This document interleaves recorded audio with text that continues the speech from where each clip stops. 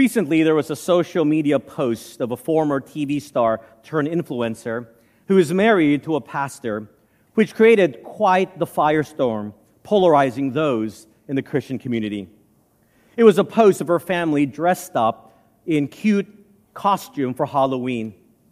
On one side were those who could not believe that a Christian and a pastor's wife would publicly celebrate Halloween on October 31, which they viewed as celebrating something that was satanic and demonic.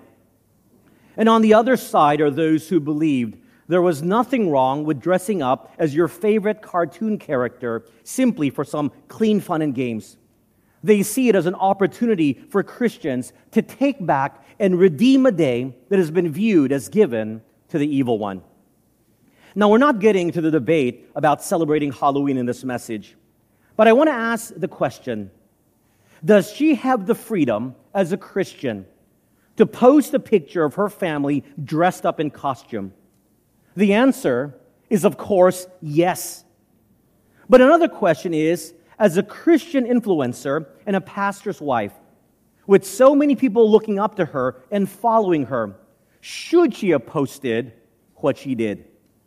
That is a matter of personal conviction, which is often difficult to answer. But the Bible does provide some guidelines when it comes to the question, I can, but should I? You see, 1 Corinthians chapter 10, verse 23 tells us, I have the right to do anything, you say, but not everything is beneficial. I have the right to do anything, but not everything is constructive. Simply put, many things are permissible, but it may not be necessarily beneficial. Another scenario where this comes into play is when a young person asks his parents, can I travel overnight with my good friend who is of the opposite gender? Can I travel overnight with my girlfriend or boyfriend, just the two of us? We'll be in separate beds or even separate rooms. Of course, most traditional parents would say, no, that is very unwise. But the young person may reply, you're judging us. Nothing is going to happen, and you're already assuming something will happen. Don't you trust me? Should the parents allow and give their blessings? That is a question often posed to me. Do unmarried young people of age have the freedom to travel alone together? Sure they do. But is it wise for them to do so? That is the question we ask this morning. I can, but should I? In these matters of the gray, where the Bible doesn't tell us specifically what we should do, it does provide some guidelines for us to follow and ask ourselves some questions before we decide on what to do. Let's see what the Bible has to say about this question. I can, but should I? If you have your Bibles, please turn with me to 1 Corinthians as we're going to be taking a look at chapters 8 and 10. 1 Corinthians, in the New Testament, we're going to be looking at chapters 8 and 10. Now, as you're turning to this passage, in so-called gray area issues, where there's no definitive guidance from the Bible, which would then be black and white, so hence gray, we need to make an important distinction. It is the distinction between biblical truths versus personal preferences and personal convictions. Now, there is no debate over issues of biblical truths, or there should not be. There should be no compromise in this area, and it is not up for situational discussions. An example would be the belief that Jesus dealt with our sin problem by dying on the cross, and that there is no salvation apart from Him or except through Him. On this truth, there can be no debate because it comes from the author of truth, God Himself, through His Word, the Bible. On the other hand, personal preferences and personal convictions are beliefs in which there can be some compromise because biblical truths either do not address the matter directly, or it is what is known as gray areas, where there are general guiding principles but nothing specific, such as the type of music you listen to, the movies and shows you watch, smoking, dancing, gaming, playing mahjong, making a friendly wager, playing video games with violence, drinking alcohol, and so on. For example, the Bible warns about the danger of alcohol and the sin of drunkenness, but never forbids the consumption of it. It is a matter of personal preference and personal convictions whether you will drink alcohol or not, and whether you will do so privately or publicly. Now, these matters of the gray, preferences, and personal freedoms, what are some guidelines to help us wisely discern if we should do it or not? Remember, the question is, I can, but should I? I read now verses 1 to 3 of chapter 8. Now, concerning things offered to idols, we know that we all have knowledge. Knowledge puffs up, but love edifies. And if anyone thinks that he knows anything, he knows nothing yet as he ought to know. But if anyone loves God, this one is known by him. The context of this chapter is that the Christian in this church, or Christians in this church, were divided because some Christians thought it was okay to eat meat offered to idols, while other Christians believed it was wrong to do so. You see, in ancient Corinth, when animals were brought as sacrifice to idols, not all the meat was burned as a sacrifice, only a small part. The leftover meat was given to the temple priest to eat, and the rest went to the temple butcher, who sold it as good quality meat at a cheaper price than the markets that offered meats. Or sometimes the meats were given to the temple restaurant, where meals were then, of course, cheap but delicious. So therein lies a few issues for Christians living in this pagan city of Corinth. 3 scenarios are talked about in chapters 8 and 10. First, should Christians go eat at the temple restaurant, which is the issue being talked about in verse 8? Because if a Christian went to eat at the delicious restaurant at affordable prices, then others may see them in the pagan temple area and wrongly assume that they were either there to worship the idols or to take advantage of the temple prostitutes. Second, should Christians shop at the temple market with its cheap but very good quality meats? That is what is addressed in chapter 10, verses 25 to 26. Again, if others see these Christians in the temple area, they may not know that they were there to shop for cheap but good meat. They will wrongly assume they were worshiping the false idols or sleeping with the temple prostitutes. Then thirdly, there is the issue brought up in chapter 10, verse 27, of what happens when you're invited to a private dinner party and you know that the food served there has been offered to pagan idols. Should Christians eat this food? The answer to all 3 scenarios was yes. You can eat at the temple restaurant. You can go shop at the temple store. Yes, you can eat the food served, even if you know it has been offered to idols. Now, to put it into our context today, yes, you can eat at a restaurant owned by Buddhists. Yes, you can shop at a store owned by non-Christians. Yes, you can have dinner at the home of someone who practices another religion. This is the principle of liberty. In Christ, we have the freedom to do anything that is not specifically prohibited in the Scriptures and does not contradict any biblical truths and principles taught in the Bible. But my friends, listen carefully. You must be certain that God has not already given a command in Scripture about what you should and should not do, about the activity under consideration. As Kenneth Birding shares, more than a decade ago, the student newspaper at the university where I teach polled the student body about whether it was wrong to download online music that an artist did not want to share for free. This was before the Spotify-like shared royalties were in place like today. He writes, a worrisome percentage of the polled students counted such downloading of music to be a gray area. But taking something from someone who does not want to give it away is the very definition of stealing, which the Bible forbids in Exodus 20, verse 15, Ephesians 4, verse 28. How many of you have downloaded movies before streaming services were readily available like today using torrents? Do not raise your hands, because I think many of you would. That's pure stealing. Simple as that. It is not a matter of convictions whether it's okay to torrent a movie that you want to watch. So make sure that the Bible has not given explicit instructions before claiming that something is a gray area. So our first filter, the question, I can, but should I, is remembering, number one, the principle of liberty. The principle of liberty, and asking the question, is it prohibited in the Bible? If not, then you have the freedom in Christ to do so. Now, lest some judgmental Christian believe that they know it all and are more spiritually mature, or they believe that just by looking at the circumstances or a post or a picture that they are in a position to cast judgment, Paul warns that knowledge puffs up. Apparently, the more mature Christians who thought they knew how to deal with this issue had become prideful and offended the less mature Christians by claiming they were right. Paul encouraged the Christians in Corinth to move away from an I know it all attitude to cultivate a more loving, kind, and considerate attitude. Because in Christ, they had the freedom to do what they were doing. Why? Verses 4 to 6 gives us the theological answer.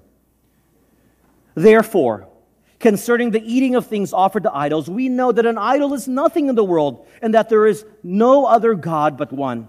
For even if they are so-called gods, whether in heaven or on earth, as there are many gods and many lords, yet for us there is one God, the Father, of whom are all things, and we for him, and one Lord Jesus Christ, through whom are all things, and through whom we live. In these three verses, the Apostle Paul basically stated the fact that the many idols that the Greeks and Romans were sacrificing to were nothing. They were worthless, non-existent beings. Because there's only one true living God who is the creator and sustainer of all things. Therefore, he comes to this logical conclusion in verses 7 to 8. However, there is not in everyone that knowledge. For some, with consciousness of the idol, until now eat it as a thing offered to an idol, and their conscience, being weak, is defiled. But food does not commend us to God, for neither if we eat are we the better, nor if we do not eat are we the worse. Here Paul is saying, because the idols are not gods, and in fact nothing, then offering food to idols does not change the food in any way. So it is okay to eat food offered to idols. However, not all the Christians in Corinth knew or understood this truth. For some, who perhaps came from a deeply pagan background, their experience was such that in their conscience, they were still not able to get over the fact that the food had been offered to idols, and so could not, in all good conscience, eat the food. And if their conscience bothered them, then they were not to eat the food, as Romans chapter 14, verse 23 reminds us about the importance of following our conscience. Notice that Paul does not make an assessment here who is better, the one who is at liberty to eat meat offered to idols, or the one whose conscience doesn't allow him to eat meat offered to idols. He doesn't say which one is better, because verse 8 is clear that eating or not eating meat offered to idols doesn't make one a better Christian than the other. You see, Christians no longer have to live according to a code of ethics to do good in order to please God for their salvation. For following a set of laws does not save. The cross of Christ took care of that. Now, because everyone's life experience is different, and their spiritual understanding varies based on their spiritual maturity, then we need to show grace to one another. We don't need to malign, belittle, or disparage someone who does something we say, who does something we may not do personally, with the freedom that they have in Christ. However, sadly, instead of acknowledging that we have freedoms in Christ, often judgmental Christians will often call those who differ from their own personal preferences and convictions, they'll call them misguided. They'll call them liberal, immature, ignorant, brainwashed, or deceived. Some may even go far as to say that the other person must not be a Christian, because how can a Christian do this or that? We must be very careful not to malign or judge simply because we have a different perspective or preference on something not clearly addressed in the Bible. You know, when we see a picture or a social media post, We tend to assume many things, but we don't know the context, nor the situation. We don't know what they're going through. We don't know all who are in the group, nor the circumstances and the background of the situation. So it is something we should be aware of. But then again, because of this reality of people always assuming, and oftentimes assuming the worst, and naturally putting malice into a situation or picture or post, that should give us pause as well, knowing that's how people think. As we saw in these verses, some of the less mature Christians didn't know that idols were worthless objects that held no special powers, while the more mature Christians didn't realize that their less mature friends didn't know the truth, and they tried to rub it in. The principle of liberty is clear here. There is nothing wrong with eating meat sacrificed to idols, just like there's nothing intrinsically wrong with playing cards or watching movies, TV, K-drama, or sports, or drinking coffee, tea, alcohol, and so on. Unless specifically addressed in the Bible as something we can't do as Christ followers, then we have the freedom in Christ to do it. Now, before you all rejoice and go out partying, thinking you can do anything, there are 3 other guidelines you need to think about before we do something. Look at verses 9 to 12. But beware, lest somehow this liberty of yours becomes a stumbling block to those who are weak. For if anyone sees you of knowledge eating in an idol's temple, will not the conscience of him who is weak be emboldened to eat those things offered to idols? And because of your knowledge shall the weak brother perish for whom Christ died. But when you thus sin against the brethren and wound their weak conscience, note this, you sin against Christ. The Apostle Paul warns in verse 9 that someone who has no problems eating meat offered to idols and exercises that freedom openly could possibly affect the Christian walk of someone who is weak, meaning someone who has an issue with eating meat offered to idols. In verse 10, Paul gives an example where one of the weaker Christians who has a conscience problem may see the stronger Christian eating meat offered to idols and do the same thing, thus going against his own conscience and in the process sinning. These may be new converts to Christianity who came from a lifestyle of worshiping false idols and eating the meat offered to them. And then by seeing others eat meat offered to idols could bring back bad memories of the time they were pagans. They would not be able to understand why Christians would partake in such things. And so in verses 11 and 12 says that the conscience of the weaker Christian is now affected, where he will begin to do things against his conscience and personal convictions and no longer be able to distinguish right and wrong. In this scenario of openly flaunting your freedoms to do something, knowing how another weaker Christian struggles within would then be a sin for you, the Bible says. In this warning, Paul was saying there's another principle to consider in the question of, I can, but should I? And it is this, principle number 2, the principle of responsibility. The principle of responsibility. We have to ask ourselves the question, how does it affect my testimony to others? Are they edified or stumbled? How does it affect my testimony to the world? Will my actions cause people not only to misunderstand my intentions and actions, or without being sensitive to them, will cause them to stumble and sin?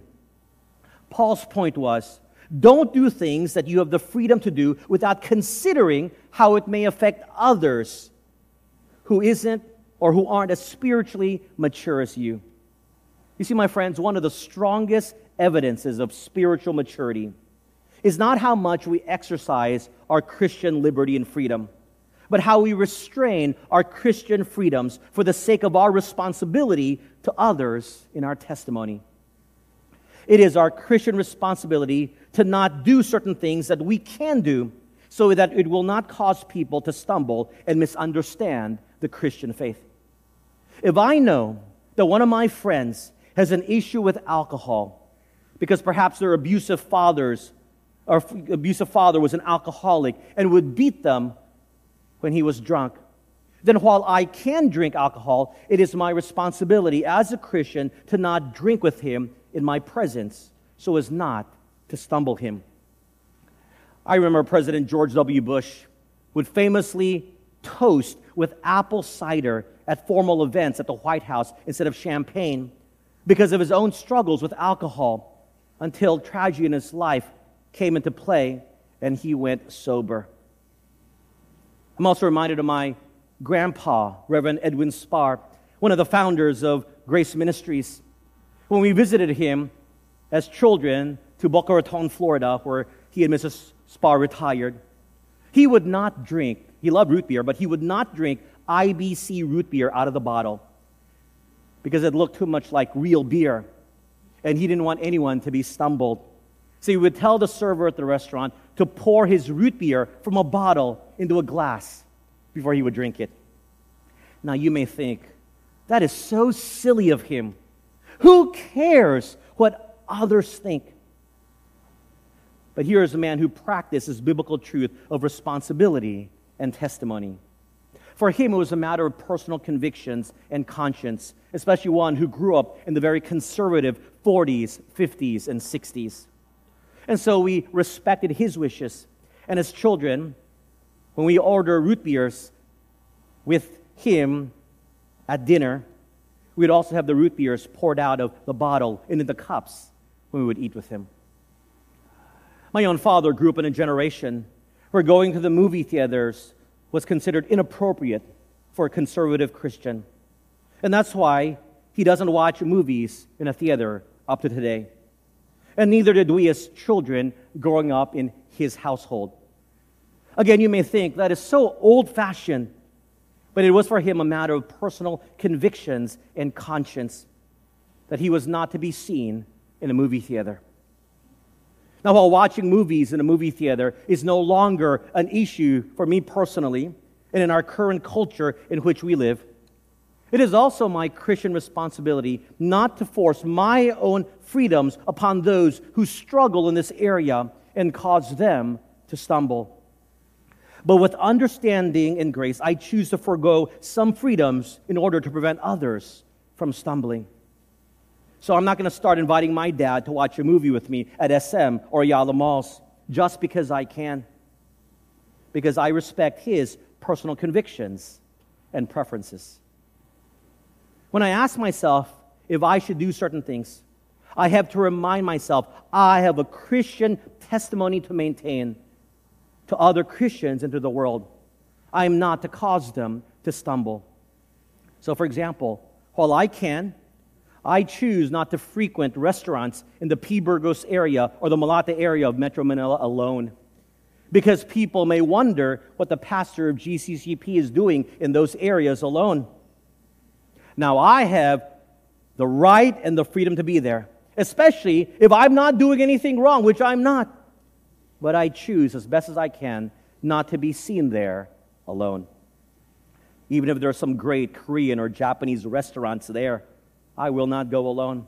I'll bring my wife or go with a group of friends. This is an example of how we are to put into practice this principle of responsibility as it relates to the gray areas of life. Look at verse 13. Therefore, if food makes my brother stumble, I will never again eat meat, lest I make my brother stumble.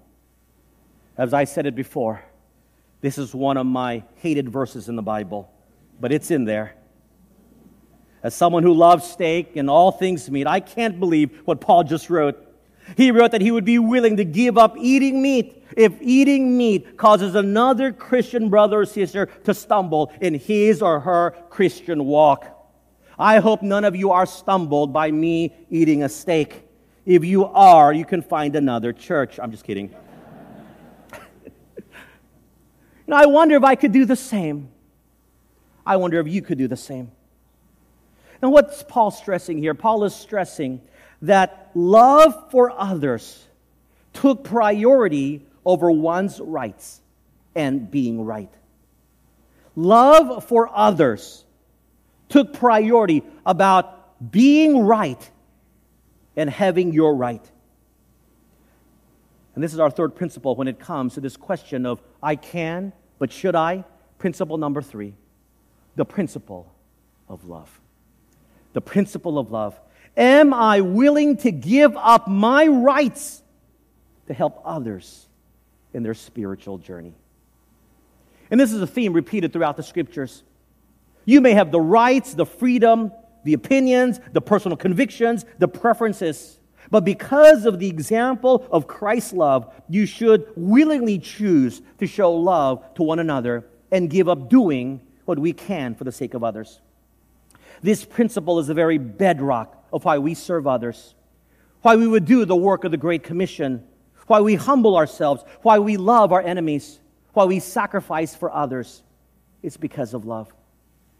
And this love is exemplified by our Lord and Savior. That's what Jesus himself did when he was on earth. He loved the sinners of his generation, even those who vehemently disagreed with him. As the Son of God, God himself, he could have killed all of his enemies, turned his haters into animals, exposed and embarrassed all the hypocrites, but instead he chose to love them. He volitionally and willingly died for the sins of all, even those who hated him with a passion. Now, if Christ exemplified love in this matter as a testimony to our Christian brothers and sisters and to the world based on love, can we choose to willingly and sacrificially give up some of our freedoms in Christ for the sake of others' spiritual journey? Now jump over to what chapter 10, verses 23 to 30 says. Chapter 10, verse 23 to 30 of 1 Corinthians. All things are lawful for me, but not all things are helpful. All things are lawful for me, but not all things edify. Note this. Let no one seek his own, but each one the other's well-being. Eat whatever is sold in the meat market, asking no question for conscience sake. For the earth is the Lord's and all its fullness. If any of those who do not believe invites you to dinner, and you desire to go, eat whatever is set before you, asking no question for conscience sake. But if anyone says to you, this was offered to idols, do not eat it for the sake of the one who told you, and for conscience sake. For the earth is the Lord's and all its fullness. Conscience, I say, not your own, but that of the other. For why is my liberty judged by another man's conscience? But if I partake with thanks, why am I evil spoken of for the food over which I gave thanks? Verse 24 says, let no one seek his own, but each one the other's well-being. Choose to show love. Now, while we are to show the principal love and give up our rights and freedoms to do something or post something, if others will be offended, what if they use this principle and abuse it to try to restrict what we can do? Verse 27 and 28 talks about times when some people who are known as legalists may abuse this principle to try to get us to conform to their own personal preferences and opinions. They may say, well, you shouldn't do this or you shouldn't do that, because if you do, I'll be stumbled. And the Bible says you can't stumble me, so you better not do this. What do we do? What do we do? Because I'm sure everything we do, someone will be stumbled by it. So what do? Just stay at our homes and do nothing? It's impossible to please everyone. Perhaps you can ask yourself two discerning questions to know what to do in this case, where legalists who try to impose their views to restrict your freedoms in Christ are causing you to be unsure.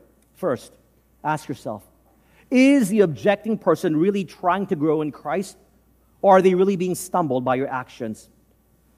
Or is that person a legalist simply trying to get you to conform to their actions? What's their motive?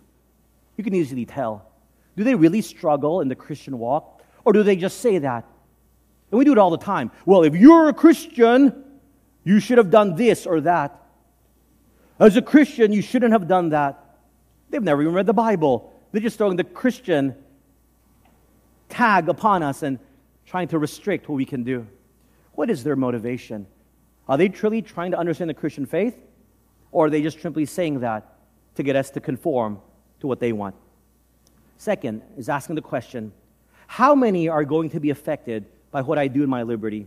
Is it only them, or will it affect the entire community? Remember, our social media posts and stories have a very wide reach and a range of viewers.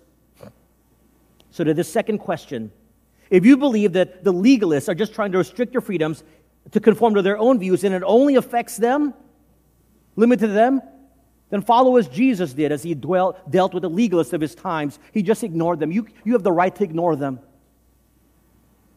But if it affects the wider community, take note. Now look at verses 31 and 33 for the fourth principle. Therefore, whether you eat or drink or whatever you do all to the glory of God. Give no offense, either to the Jews or to the Greeks or to the church of God, just as I also please all men in all things, not seeking my own profit, but the profit of many, that they may be saved. Here the Apostle Paul lays the fourth principle when we ask the question, I can, but should I? Principle number 4, the principle of motivation. The principle of motivation. Simply put, does what I do glorify God? Will what you do, watch, listen, read, enjoy, glorify God? Is it beneficial for your personal and spiritual edification? Does it draw you and the other people closer to God or away from Him? You have the right to do anything. But does it draw people closer to Jesus? Or are you just caught up in your own personal drama for your rights, for your own ego, and for your own self-edification? Would you be okay doing what you have the freedom to do if God is sitting next to you and He's watching you? I mean, God is omnipresent, so He's there always. Would you be comfortable inviting God to your overnight getaway as two unmarried couples, even if it's a room with 2 separate beds? You tell Him, hey God, join us in our room as we play board games all night. Yeah, that doesn't happen.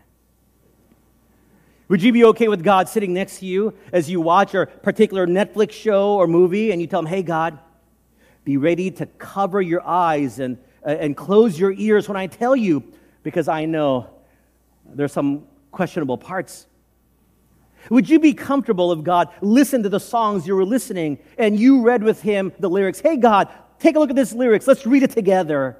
May you be glorified. Now, you may not like the situations and the scenarios I've set forth, but it's not for me.